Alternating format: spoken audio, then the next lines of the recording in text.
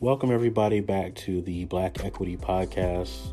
Definitely excited about presenting this conversation to you. We just wrapped up with Mayor Candace Hollingsworth and Dr. Wes Bellamy. They are the founders of Our Black Party, and you can learn more about their organization at ourblackparty.org. We were really able to get into some really dope topics today. Some of those being how every state needs a chief equity officer and what that means. Also looking at the current landscape on a national and local level and what business owners and investors, especially Black business owners and investors, what they can do to be more involved and have more equity in politics by understanding the landscape of this world. And so I'm really excited about this special episode where we're going to not talk about just economics, but what to do with economics. What do you do after you've built your businesses? What do you do after you've invested?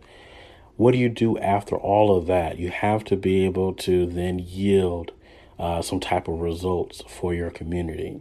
And so this is one step towards doing that. So without further ado, let's jump into this conversation with the founders of ourblackparty.org, and let's do it. I'm excited. I'm DJ Mochi of Black Equity Network, and welcome to the Black Equity Podcast.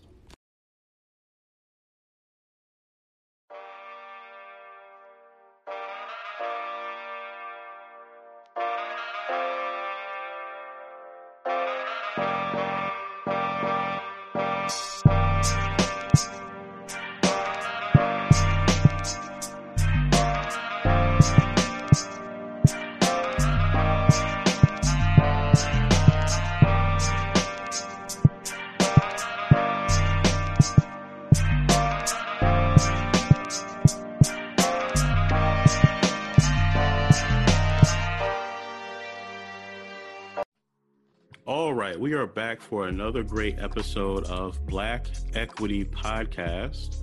I'm excited about this conversation because we're always talking about economics. We're always talking about creating generational wealth. But one of the things that we have to do is understand what do we do after generational wealth appears? Once you've built your businesses, once you start investing in companies, what happens next? I believe through my studies through Powernomics is to start looking towards the politics realm and understanding who to back and why that's important. And on the line with me today is Candace Hollingsworth and Dr. Wes Bellamy of Our Black Party. And I'm Mayor Candace Hollingsworth. Oh, I apologize. Put the respect on our sister things out here. If you could, Mayor, could you introduce yourself and tell us a little bit about your political background? Sure.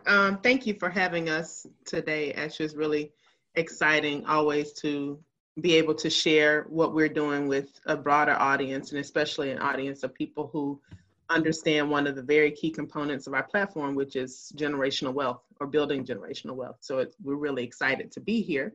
My name is Candace Hollingsworth. I'm originally from Memphis, Tennessee.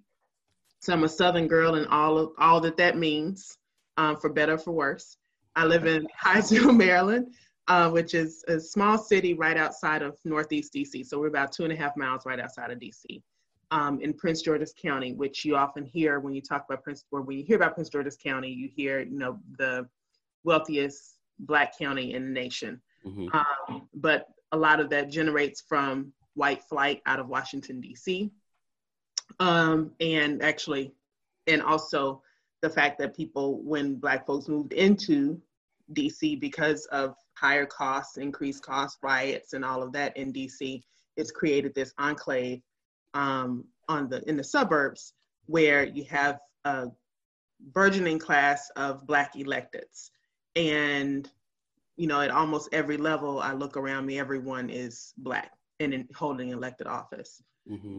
But at the same time, when I moved here 10 years ago, I realized that there was definitely something missing for me, at least in this city. While it is a predominantly Black county, this city is formerly a sundown town, and one of those places where Black folks didn't frequent, and they definitely didn't hold elected office. So I got here, got involved really quickly, was elected to the city council in 2011, served for 4 years, and then was elected mayor in 2015. I'm now in my second term, ending the first year of my second term. And I look forward to learning more about what it takes to be a mayor and some of the things that you're experiencing. But first, Dr. Wes Bellamy, can you tell us a little bit about your political background before we get into your actual organization that you've launched? Sure. So thanks so much for having me. We really appreciate it. My name is Wes Bellamy, or Dr. Wes Bellamy. It seems like everyone wants to call me that. Much love again. Today is actually the 3-year anniversary of me defending my dissertation. So I became doctor 3 years ago. Wow. Today. Happy anniversary. Yeah. My wife just told me, like, it's also the 3-year anniversary of the weekend of the Unite the Right rally, with the largest march, white supremacist march that we've seen in recent years in Charlottesville, Virginia. So it's crazy to say the least. So I'm the former vice mayor of Charlottesville, Virginia. I served on the city council for 4 years. My term just ended in January. I was the youngest person ever elected to our city council and the 7th Black person. And for better or worse, I'm often either lauded or condemned as one of the individuals leading the efforts to remove Confederate statues here in Charlottesville, and we've seen this phenomenon take place across the country. I've served on several boards, different organizations and whatnot, but for me, in this current moment in time, I think it's most important, as Candace and I and our National Steering Committee of fellow Black elected officials, current and former activists, organizers, and so forth, it's important for us to speak specifically about us owning our own politics. Candace, anyone can do research on Mayor Hollingsworth, and you'll see all of the great work she's done revolving around equity. I've done similar stuff, probably not to the magnitude of Candace, because she's just a superstar. But we all have, in our respective political journeys, have put in a great deal of work, and it's important for us to now mobilize collectively to bring forth solutions specifically for our people. And as we often say, there's nothing wrong with us looking out for our people first. So that's kind of where I am in my political journey. I think it's important, to talk about what you've done in the past, but what matters most is what you're going to do moving forward. And we're ready to work, and we are working. So Mayor Hollingsworth, what brought this together of, hey, I have my political background, Dr. West has his political background. How does our Black Party get formed? Does it start off as just a conversation, or was it something that was always in the works and it just took shape of its own? So there are a lot of small conversations I think a lot of people are having over a period of time, and one around a party is not really much different. And I know there have been years that the idea has kind of bubbled to the surface, like we should have our own party. And it's usually when folks get frustrated and like, why would we need our own stuff? I'm sorry. Mm-hmm. Is this a cussing podcast? I don't want to make sure. Go all in. Is this a cussing podcast? You're so Memphis. You're so Memphis. But it always comes out, we need to have our own stuff. We need to do that, whatever. But I think this year is so very different. I've known Wes for, I can't even remember the number. I want to say it's 5 or 6 years at this point, 5 years maybe. And we've all had those conversations amongst elected officials, but this year it kind of bubbled to the surface, at least for Wes, who is known to have really great ideas, a lot of great energy, and the desire to see something come to life really quickly. That pushes people who typically may be in the process, like, no, we got to do this, and this first. He's like, look, we need to do it this time. It ain't gonna be perfect, so let's get it out there, and let's build. That's Candace's way of saying. That's Candace's. Wes got good ideas, but you need other people to help us execute. No, that's not what I'm saying. That's not what I'm saying. I'm saying that the idea comes out and he's got the energy, but because of that energy, it pushed us in this moment to do it because this is the time we needed to do it. When we, especially as politicians or those of us who are in elected office, we often are always worried about, okay, so what ifs, what if we do this and it either fails, or what if we do this and it doesn't look as polished as people expect it to be? Mm-hmm.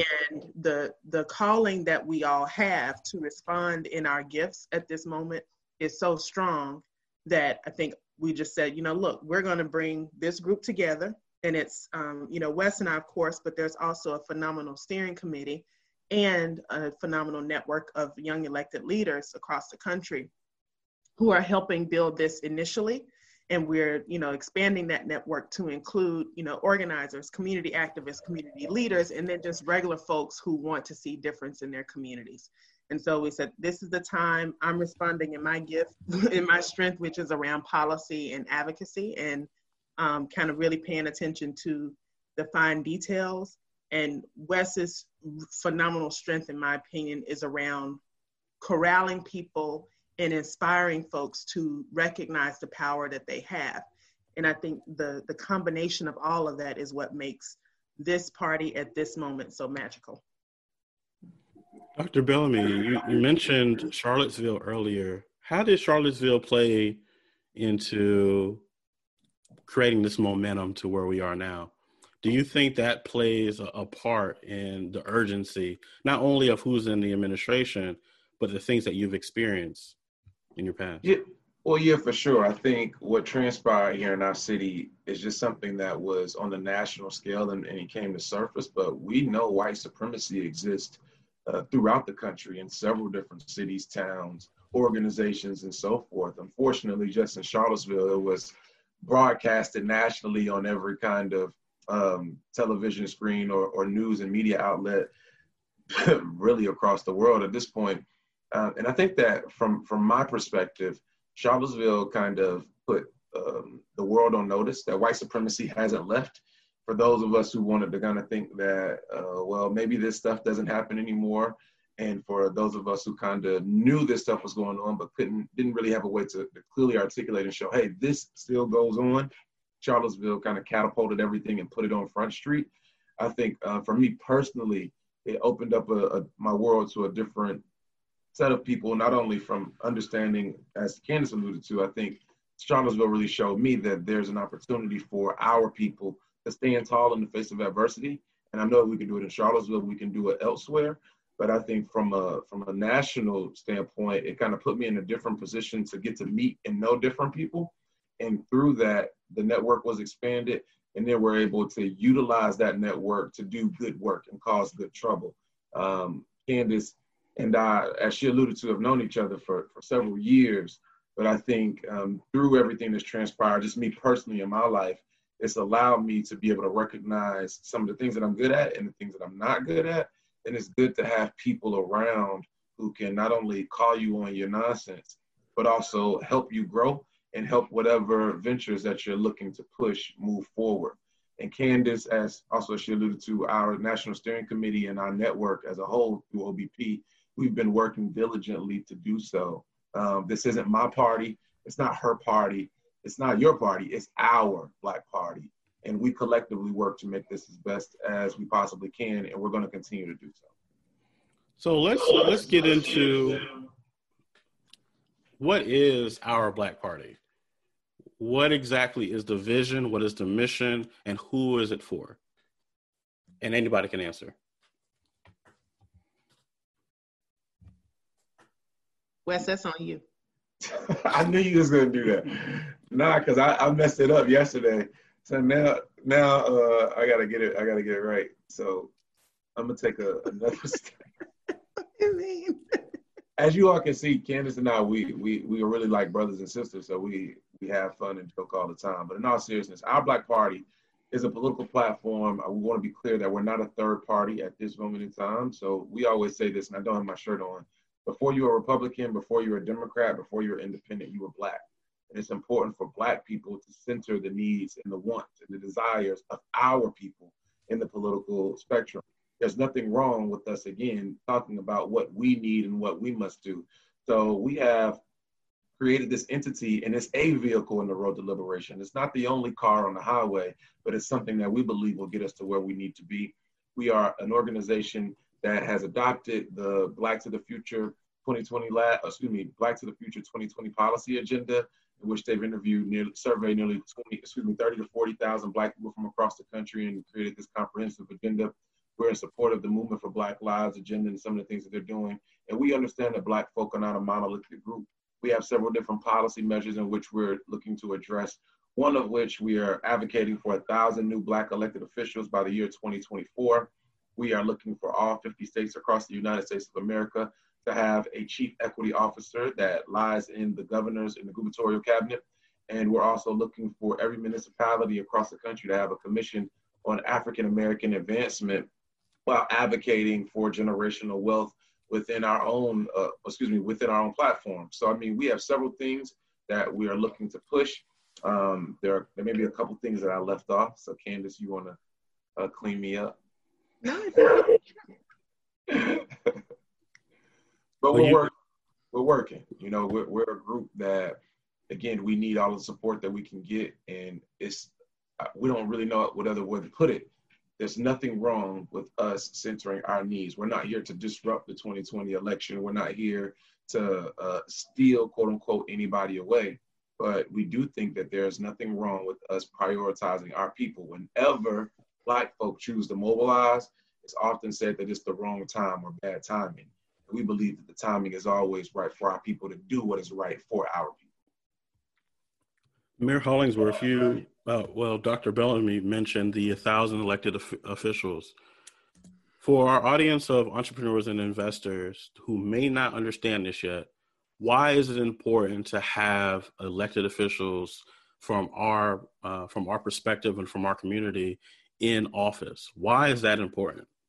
Yeah, so we already know that just having, elected officials, Black, white, orange, or green, whatever they are, we already know that clearly that strategy alone is not working because it hasn't yielded any significant results that people can see. You'll have the occasional upswings or things that would probably be interesting for your audience is that you might have those occasional moments where, taxing structures are modified to folks' benefits, or, unemployment rates might be a little bit lower this year than they were before. Or you might have municipalities that are a bit more business friendly than others. But on the whole, you're not seeing any real dramatic changes that are allowing folks to not just have a better year, but to also catch up from a series of shitty years. And so one of the things that we think is important with having elected officials that we cultivate and that we kind of ensure, or at least have a grading scale through the survey process, the endorsement process, where they are on issues related to the Black agenda, that we can make sure that they are focusing their work on the needs of the communities. That it's not just, we're here to be representative in name, but also we want that representation to yield some policies and some actions and some programs that are going to be a real benefit to folks' everyday lives. Well, how do we ensure that? Go ahead. It's all through accountability. And I think that's one of the things that it is always so fascinating to me when I think about that accountability structure and what it looks like for Black people. And the thing is that it really doesn't exist. Right. Just the mere fact of us saying we want something is so audacious to people that tells us that, have we not really been saying what we wanted all along? Or is it like, what is it that has made it such that us saying what we want is so, is such a haymaker for folks? And and the accountability cycle has to start somewhere. And it starts with making an ask or a demand, getting a commitment, and then you follow through on what that commitment was, whether it was delivered or not. And in the process, building a groundswell of people who are in support of what that demand was, so that there's a group of people that the person who's in office or seeking office can say, you know what, I don't want to disappoint those folks over there, so let me make sure I get my act together in this regard, because this is what they asked for and I need to deliver next time I show up. Yeah. And so while it might not be November 3rd, we definitely are starting that process of accountability now. And if the longer we wait, the longer it's going to take for us to get there.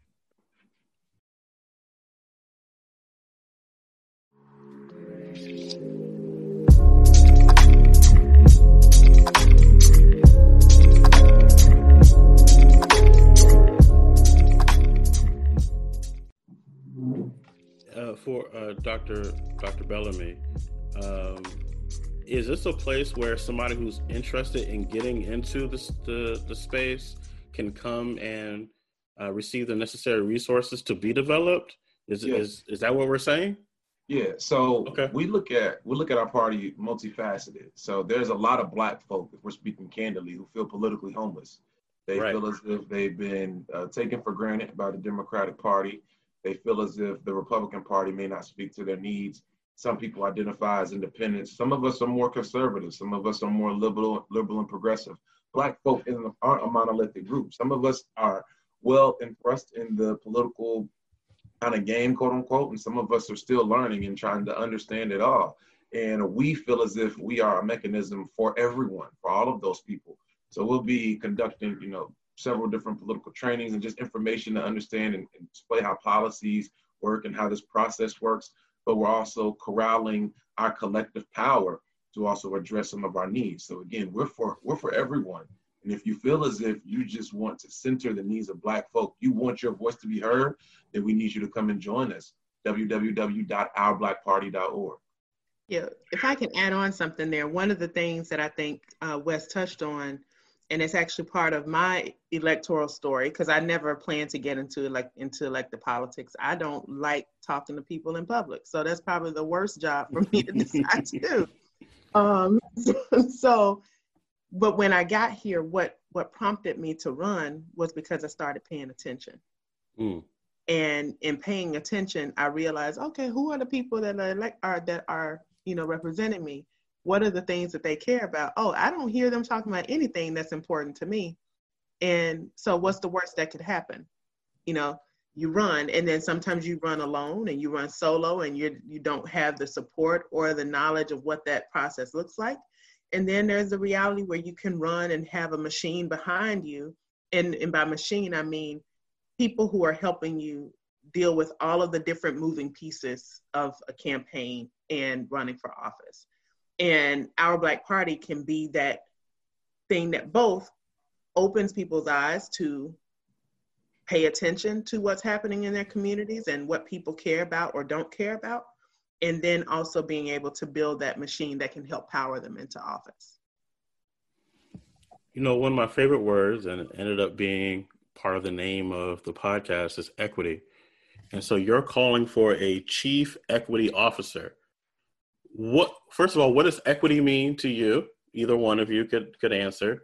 What does equity mean to you? And what will this chief equity officer that is around the country, what will they be able to do? What are we calling for them to put into action? So both Candace and I, both Mayor Hollingsworth and I have put forth equity policy agendas in our respective cities. Mayor Hollingsworth has put together an equity document in which she has proposed over 35 different equitable policies to be implemented within the city of Hyattsville, Maryland.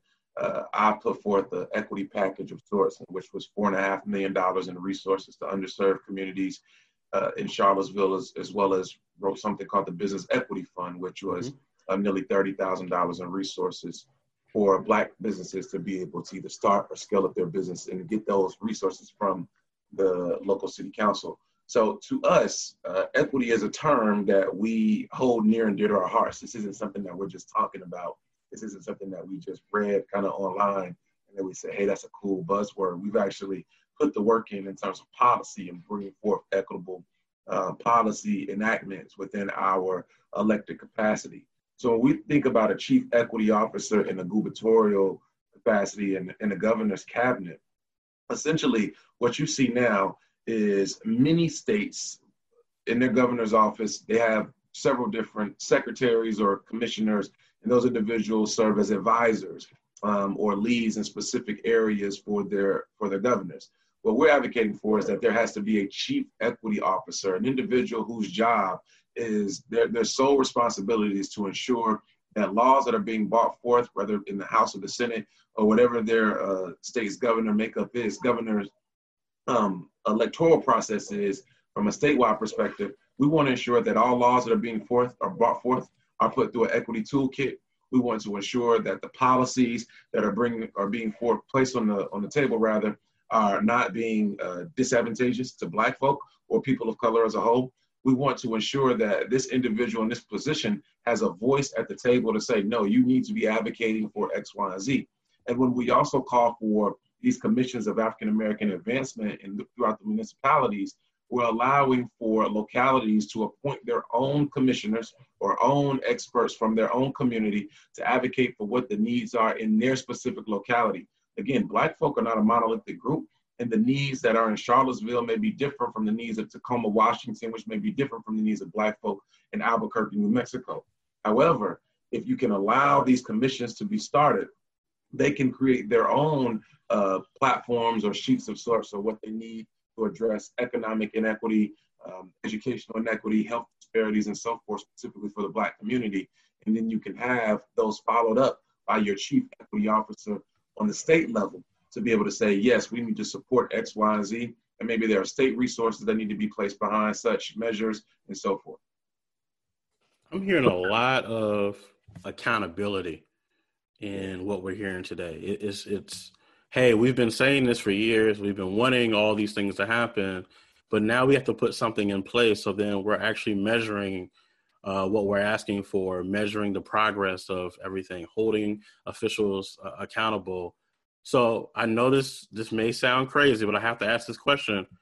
Was there no accountability prior to now? I'll let Candace answer that. Okay. People are accountable to. There's accountability. It's just what people are accountable to. Okay. And what we're used to is very large, organized, and extremely vocal groups or bodies that have been sophisticated enough to navigate this very system that we are talking about right now. Mm-hmm. And not only have they navigated it politically, they've also navigated it with money. And they've been able to, corral resources together or figure out how to make sure that people know where the resources are in their community so that people, to a certain degree, become gatekeepers for elected office. I'm sure, for example, where I am, there are certain people that you need to go talk to when you're thinking about running for office, right?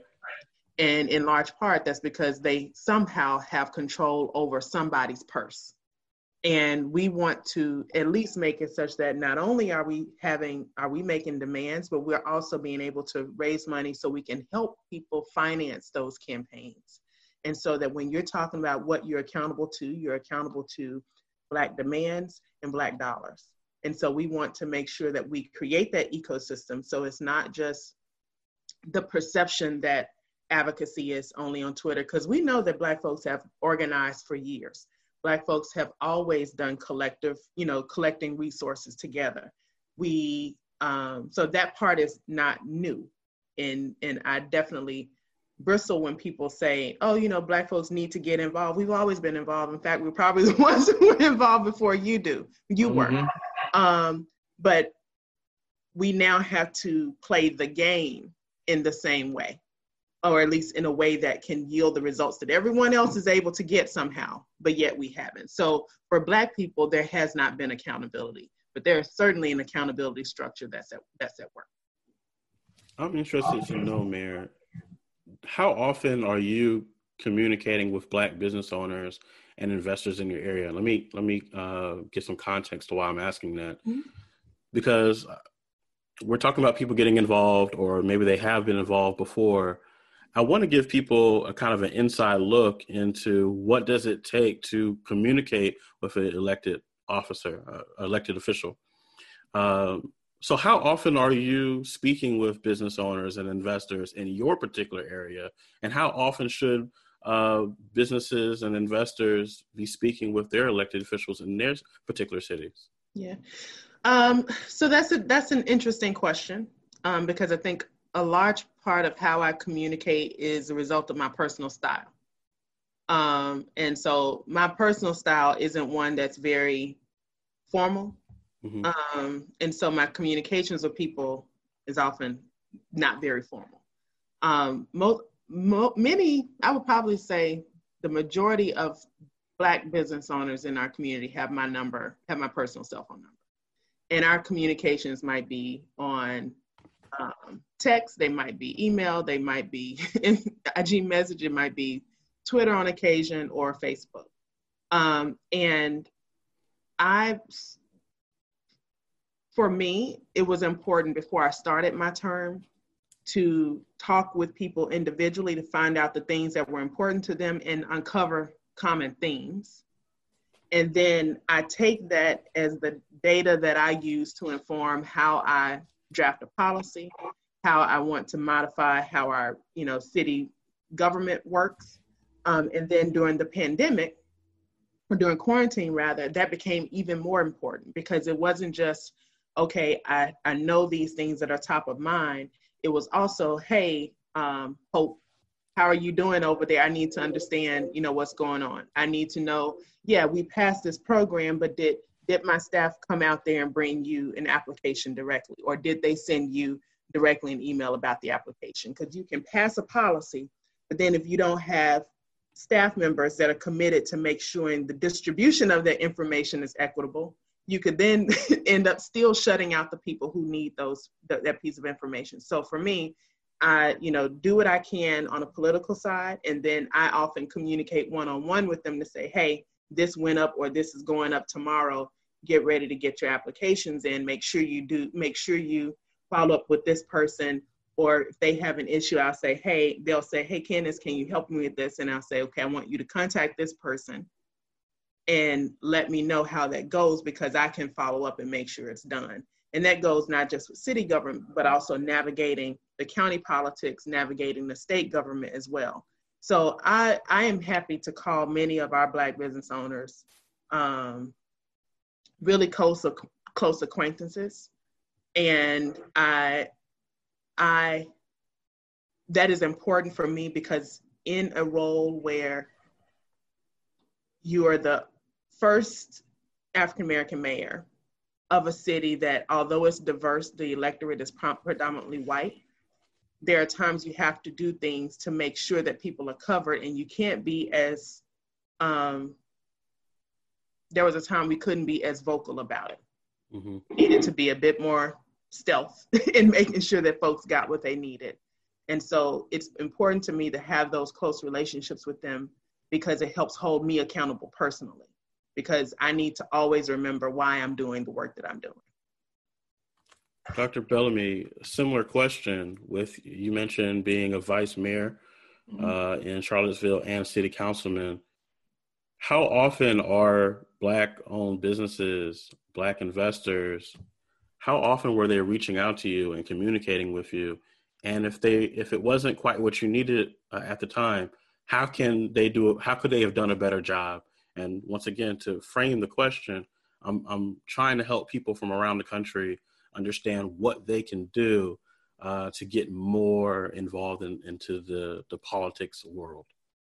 Yeah, I think there has to be a vested interest from not only the local elected officials, but a desire from the folks who are in the community to start the businesses, who are in the business community. Mm-hmm. So for me, we were in constant communication with Black-owned businesses. But I also understand that there's a level of privilege and just a level of, you said we can cuss on this podcast? Yes, you can. There is a level of just like not giving a fuck from my perspective. And I know not all elected officials operate from that kind of way of thinking. So I make sure like majority, I would say 90% of the meals that I eat are from Black-owned businesses. Like the clothes that I wear, they are have some kind of message about something being Black. Like my sweater says, my Black wife makes me smile. Like my wife makes me t-shirts that says something about Black all the time. I'm very intentional in terms of, even when I was on city council, sitting on the dais, talking about the needs for Black folk. I mean, I wrote the Business Equity Fund and being very specific about how we need to increase Black ownership or Black businesses within the city. I started something called the Minority Business Commission, in which we literally did research. We appointed Black folk from the community to figure out how we can make new policies to get better bonding and ease the contracting process for our locality to be able to work with more Black-owned businesses for that matter. that's not something that I know a lot of elected officials choose to do, but I also was not worried about running again in 4 years. So my intent was to do everything that I could for all people, but with the emphasis on our people while in office.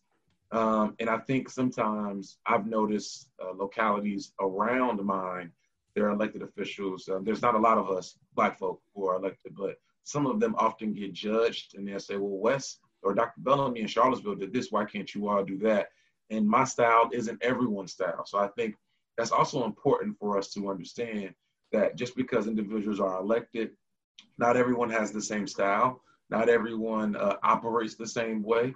I think it's important for Black business owners as well as Black elected officials or just elected officials in general to build a cohesiveness, to build lines of communication, and for us to be able to think about policy measures and not symbolic measures that are going to move our people forward. I think Black businesses and Black people as a whole have to be willing to mobilize themselves to say that we are a voting bloc. We are a constituency group that you have to listen to, and that you have to put specific policy measures and resource measures for. The same way that people do them for anyone else, there's no reason why those things can't be done for Black folk. We just have to be willing to do so and be willing to have the political will to be able to do so, even if it means costing us an election down the line. One of the things that I would like to add, especially for Black business owners and investors that are interested in navigating the political space and getting more involved in it, is, at least from a business side, would be getting to understand who the kingmakers in your community are. Now, as much as we are working within that system, we have to, in wanting to disrupt it, we have to recognize that it is a system that exists. And so, get to know who those people are so that they, when they're having their campaign events, their, fundraisers or whatever, that you are someone who's a standing invitation, because those, people listen to, unfortunately, many elected officials, Black or white, listen to the last person that was in their ear many times. So that's one. Secondly, in terms of doing business, it's important to, if you don't have any work with a municipality or a county or jurisdiction and you're seeking that work, reach out to their treasurers or their, business services departments or whatever, and send your capability statements to them. Because they often have, what they call their vendors lists, which are lists of vendors that they've worked with, consistently over the years. It allows them to get a little bit of ease in the procurement process. And sometimes they can end up using that to make their procurement standards a little bit easier for them to bear and kind of reduce the hurdles for them. So get on their vendors list, get to know who those people are, send those statements and do that. The other side is that I know municipalities, especially growing cities right outside of urban areas, are definitely interested in having more interactions with Black developers. That is an area that is whether your side of development is on land assembly, or if it's in actually developing a product, a housing product or commercial product, or if it's in land use, zoning, on the legal side. All of those elements of the development process need, and folks are interested in having Black folks take the lead on those areas. So I think those are the ones that come immediately to mind for me. Yeah. Now, Dr. Bellamy, you mentioned something earlier, and I've heard you mention this in other interviews. I don't know if anyone's ever asked this, but I have to ask. You said that you're not a political party yet. Mm-hmm. What is this yet? Where is this yet coming from? Is there works on something being official in that realm? So my sister, Mayor Candace Hollingsworth, the Honorable Mayor Candace Hollingsworth, said it best. We are flexible and we will adapt to the needs of the movement. We will adapt and adapt to the needs, rather, of the culture. Mm-hmm. So however we need to show face, we are prepared to put ourselves in position to do so. we're working diligently to ensure that our people will not be taken for granted, point blank, period, and exercising our collective political power.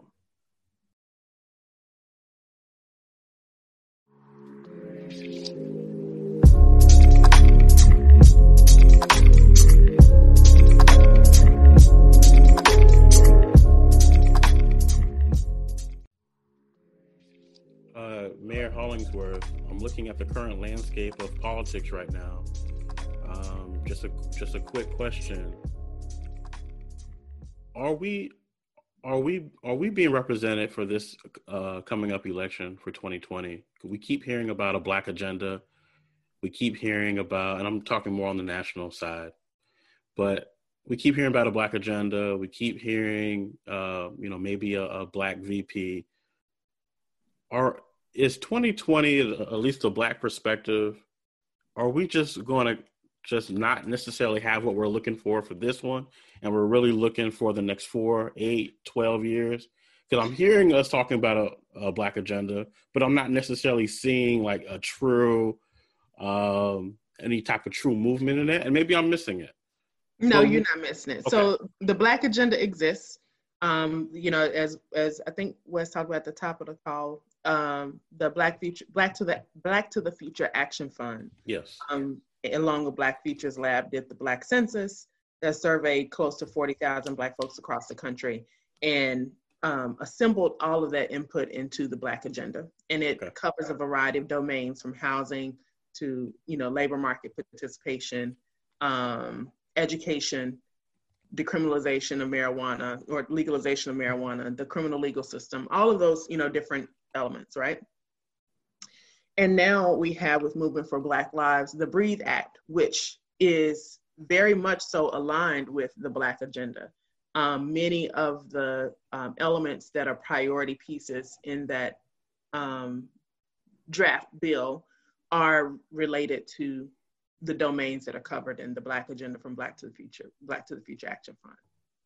Now, where that gets murky for me is when you have candidates who are doing everything that they can, slight sarcasm, everything that they can to get the Black vote, but they're not doing everything that they need to do to show that they respect the Black vote. Right. And so they'll leave things at a talking point level. It's like, we're going to root out systemic racism, because that's the phrase that they've learned is important to know. They've at least learned that much.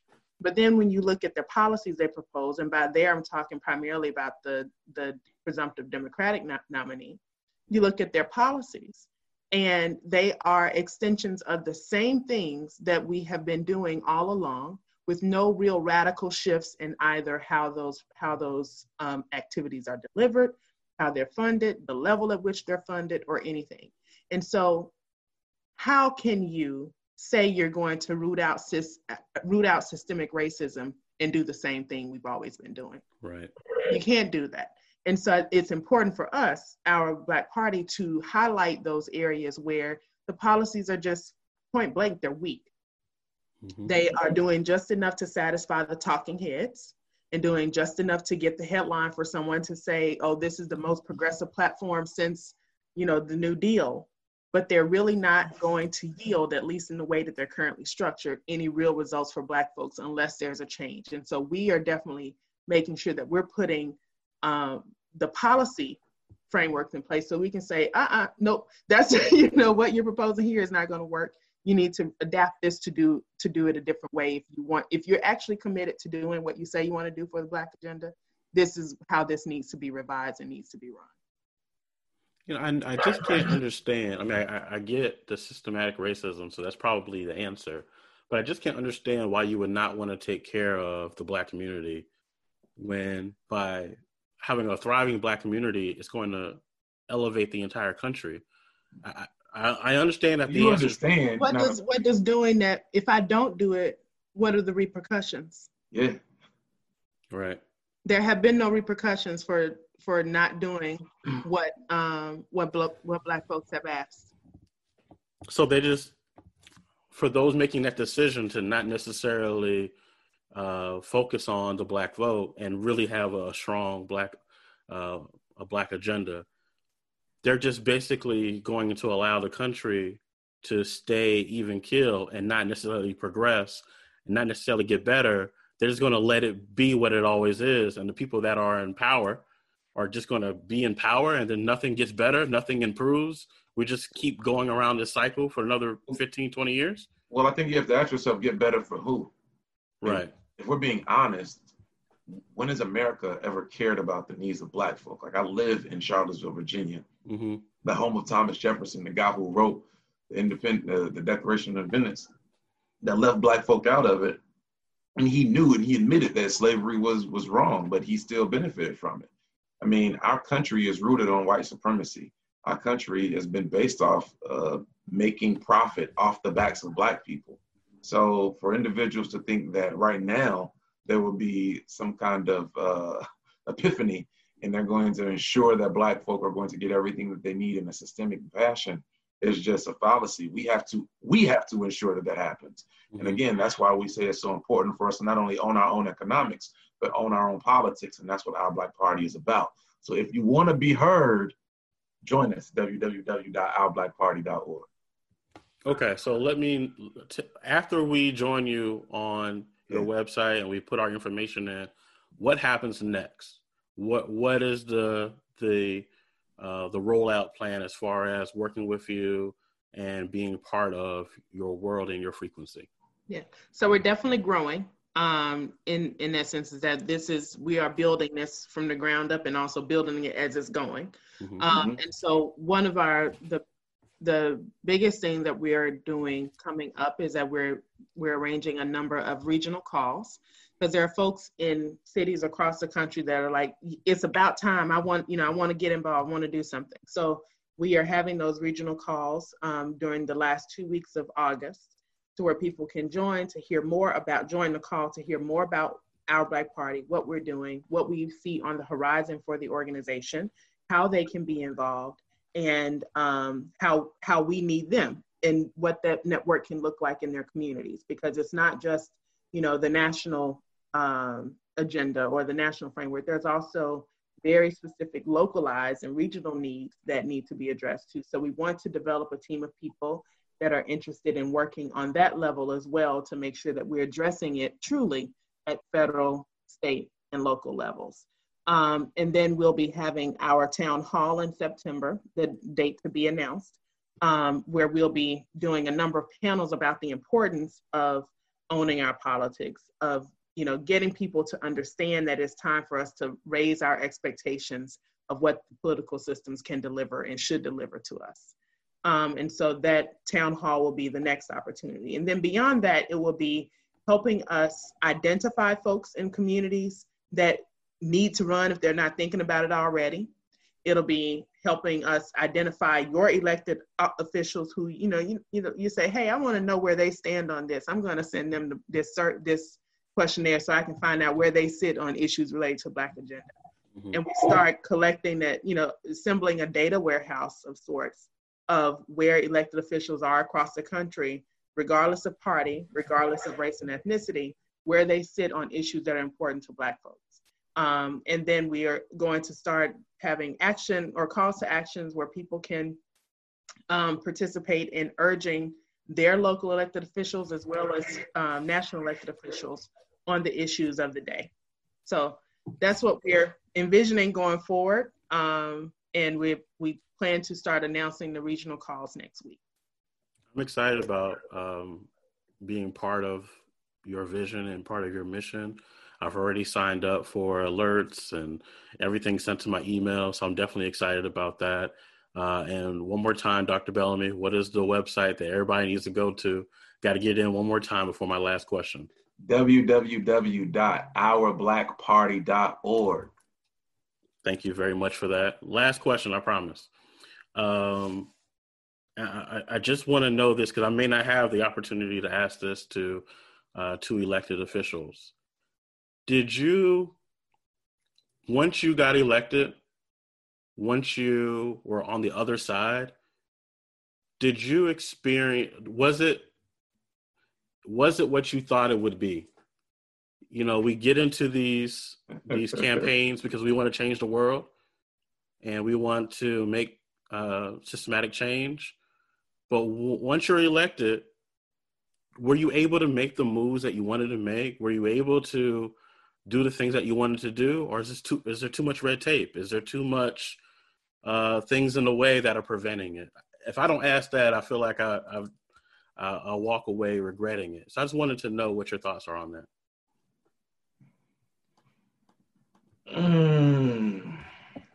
I will say, hell no. What I thought it was going to be was completely different from what it was. Mm-hmm. And I think on multiple sides. I'm going to be long-winded. I'm going to take about 180 seconds. You're going to be like me. I think one of the most challenging things in the world is being a Black elected official.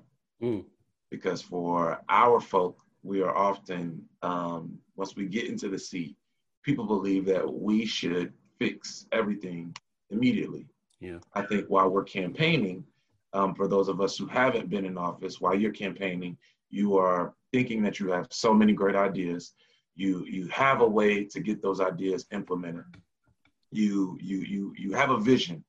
But then once you get in office, you realize you see the other side of the work in which you have to build consensus. You have to get collective votes to be able to do anything. And then you realize the bureaucracy that's in the public office, as well as the amount of time that it takes to get things done.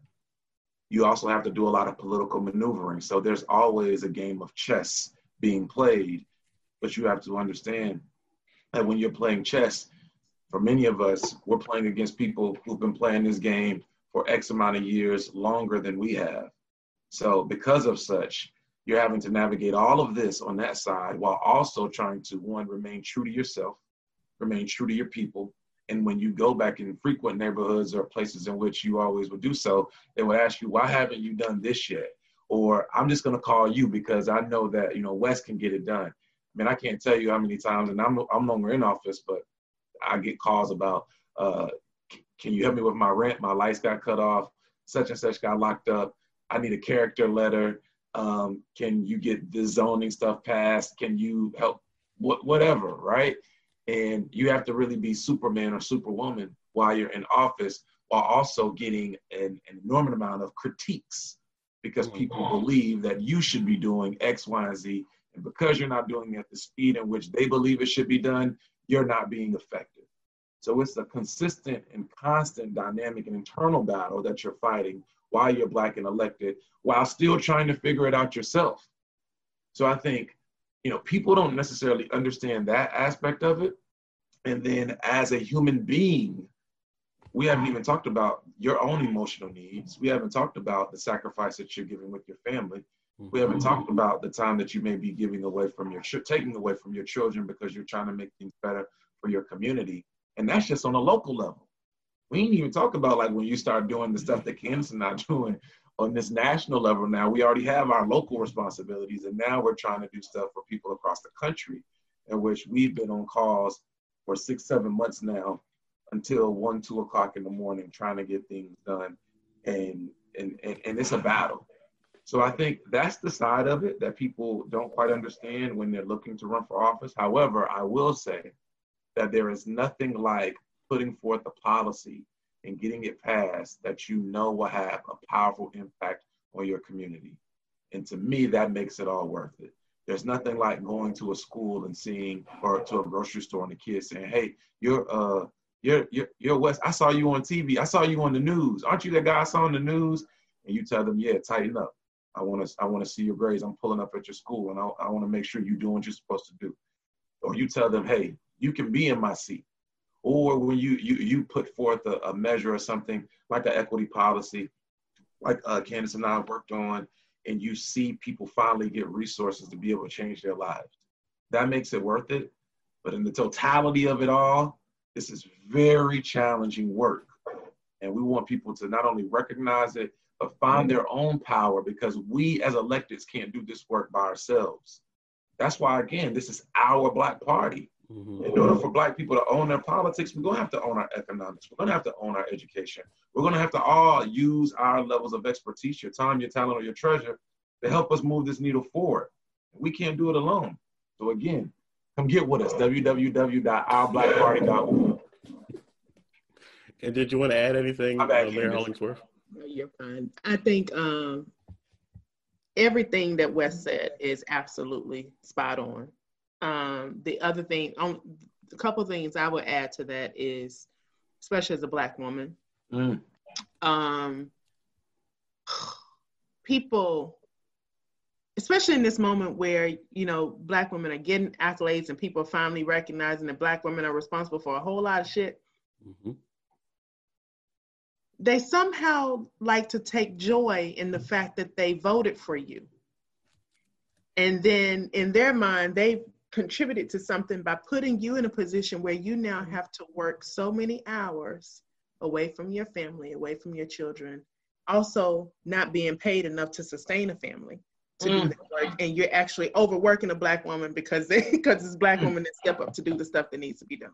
And that part has really been, it's been messing with my mind, quite honestly, because it's like I stepped up to do this because I believe I can, and I'm doing it because my kids, you know, selfishly, I want this to be a better city for my kids when they get to be adults. And so, you know, I'm getting in there because I do see the real benefit to my family.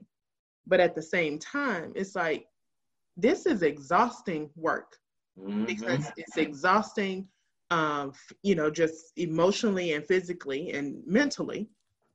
And then, you know, just with the work itself, and then with everyone else's expectations, their critiques, their, you know, shoulda, coulda, wouldas, the Monday morning quarterback, and all of those things that are at play on top of navigating a system that you're not supposed to be in. And then also navigating a male-dominated, you know, typically male-dominated system. And the toll that takes on, so like for my family, for example, the first 4 years I was elected mayor, I intentionally pulled back from working full-time so that I could focus on doing the job well. That meant for 4 years, my primary income was through this elected office. Mm-hmm. So I want to put some numbers to what that means, primary income. That means for 4 years, $12,000 a year was the primary income for all of the work and effort that I gave towards the city. Mm-hmm. Wow. Okay. And so, and then when I ran for another office, because I realized that the things that I was passionate about addressing around gentrification and affordable housing, the policy lever was at the county level. It wasn't the city. So if I wanted to address it, I needed to be doing work at the county level. So I ran for that seat. And my opponent, do you know the thing that they brought out to discredit me? The fact that I was in debt. Wow. So, you know, it's all of those things that, you know, as an elected official, it's like you're putting your entire life on a full plate for people to just feast on and benefit from, while at the same time draining you. And so for people who decide to do this work, I think it's important that we have that candid, you know, that candid conversation. It's like, look, it may look like it's, you know, viral tweets and celebrity on television. That may be what it looks like, but that's not what this work is. Not when you're really doing your job. That's not what it is. It is, you know, paying attention to every email, every phone call, and not just responding in the moment to that thing that the person asked for, but figuring out how you can create a policy or program so they don't have to ever ask you again. Mm. I like that. Yeah, so it's just a lot. It's a lot. I have 1 minute, and I want to make sure I follow up with what you said. So when somebody votes for you, some people have this sense of entitlement that they have some type of ownership of you now and ownership of your time and can dictate to you what you should be doing. Absolutely. Oh my goodness. Absolutely. And I feel like it's even worse for women. Oh yeah. Sure. For sure. I mean, because don't get it twisted. Within all of this, there's still a level of sexism, misogyny that brothers put on our sisters. I mean, just because you're in politics and have some power doesn't mean that the ills of the world of change. And I know in our Black Party, we are woman-led. I mean, our National Steering Committee consists of 5 people at this time, 3 of which are women. And, we try to ensure and talk to our brothers about making sure that they respect our sisters and protect our sisters, which is also part of our mantra. However, in this political game, it's no different. And those are the things that we have to break, like not just the misogyny and sexism, but ensuring that people recognize the work that you're putting in. Like this isn't a game. Like this isn't something that we're just doing for fun. I mean, this is a sacrifice. So again, you want to help out, you want to do the work, www.ourblackparty.org. Click the donate tab, click the volunteer tab. We got information coming out soon. Tap in. You're going to have to pay your editor overtime. Thank you, Dr. Wes Bellamy. Thank you, Mayor Hollingsworth, for having this. To me, it's a pivotal conversation. You are welcome to come back in the future. I'll be joining a lot of these calls that you have coming up and being as active as I possibly can be. I'm in Charlotte, North Carolina. So I want to be able to understand how to play this game out here. Like you said, it's not a game, but you know what I mean. Understanding the landscape. And let me see if I get this right. For everybody who is interested in knowing more, go to www.ourblackparty.org. Yeah, ourblackparty.org. I got it. Sign up, take the survey, and donate. Definitely. Thank you so much for coming on. It was great. And since you're in Charlotte, please go visit Leah and Louise. My friends from elementary school opened that restaurant. And I'm jealous I can't be there to get to it. But Leah and Louise? Leah and Louise. Okay. They used to run the Yoke. I don't know if you're familiar with that restaurant. No. Oh, word? Uh-huh. DJ, I'm in Charlotte all the time. I have a daughter that lives in Charlotte, so I didn't know they used to own the Yoke. Oh, we're gonna pull up. Yeah, I'm gonna have to do that. I'm gonna have to do that for sure. Mask on, of course. Greg and Sabrina Collier, Black-owned, great people, and they have put down the gauntlet. Was like, we're not doing business with people who don't respect Black folks. Dope. Whether that's a farmer, a distributor, or whatever. So. Okay. Dope. I'll definitely check them out. Thank you for letting me know about that. Mm-hmm.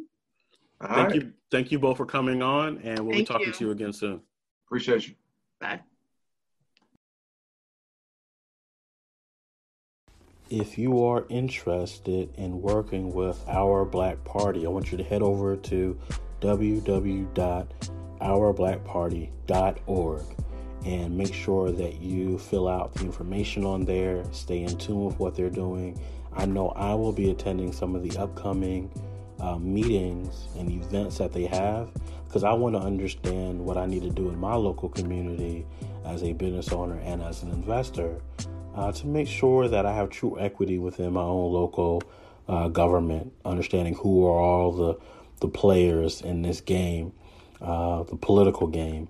And maybe that results in, more conversations on this podcast and more private conversations that won't be aired.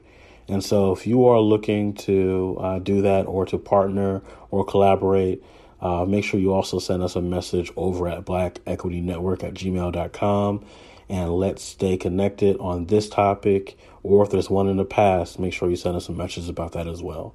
Thank you to both Mayor Candace Hollingsworth and Dr. Wes Bellamy for this next level conversation that is going to get us right in the middle of what's going on in our communities and how we can be involved. Thank you for listening to the Black Equity Podcast, and we'll be talking again soon.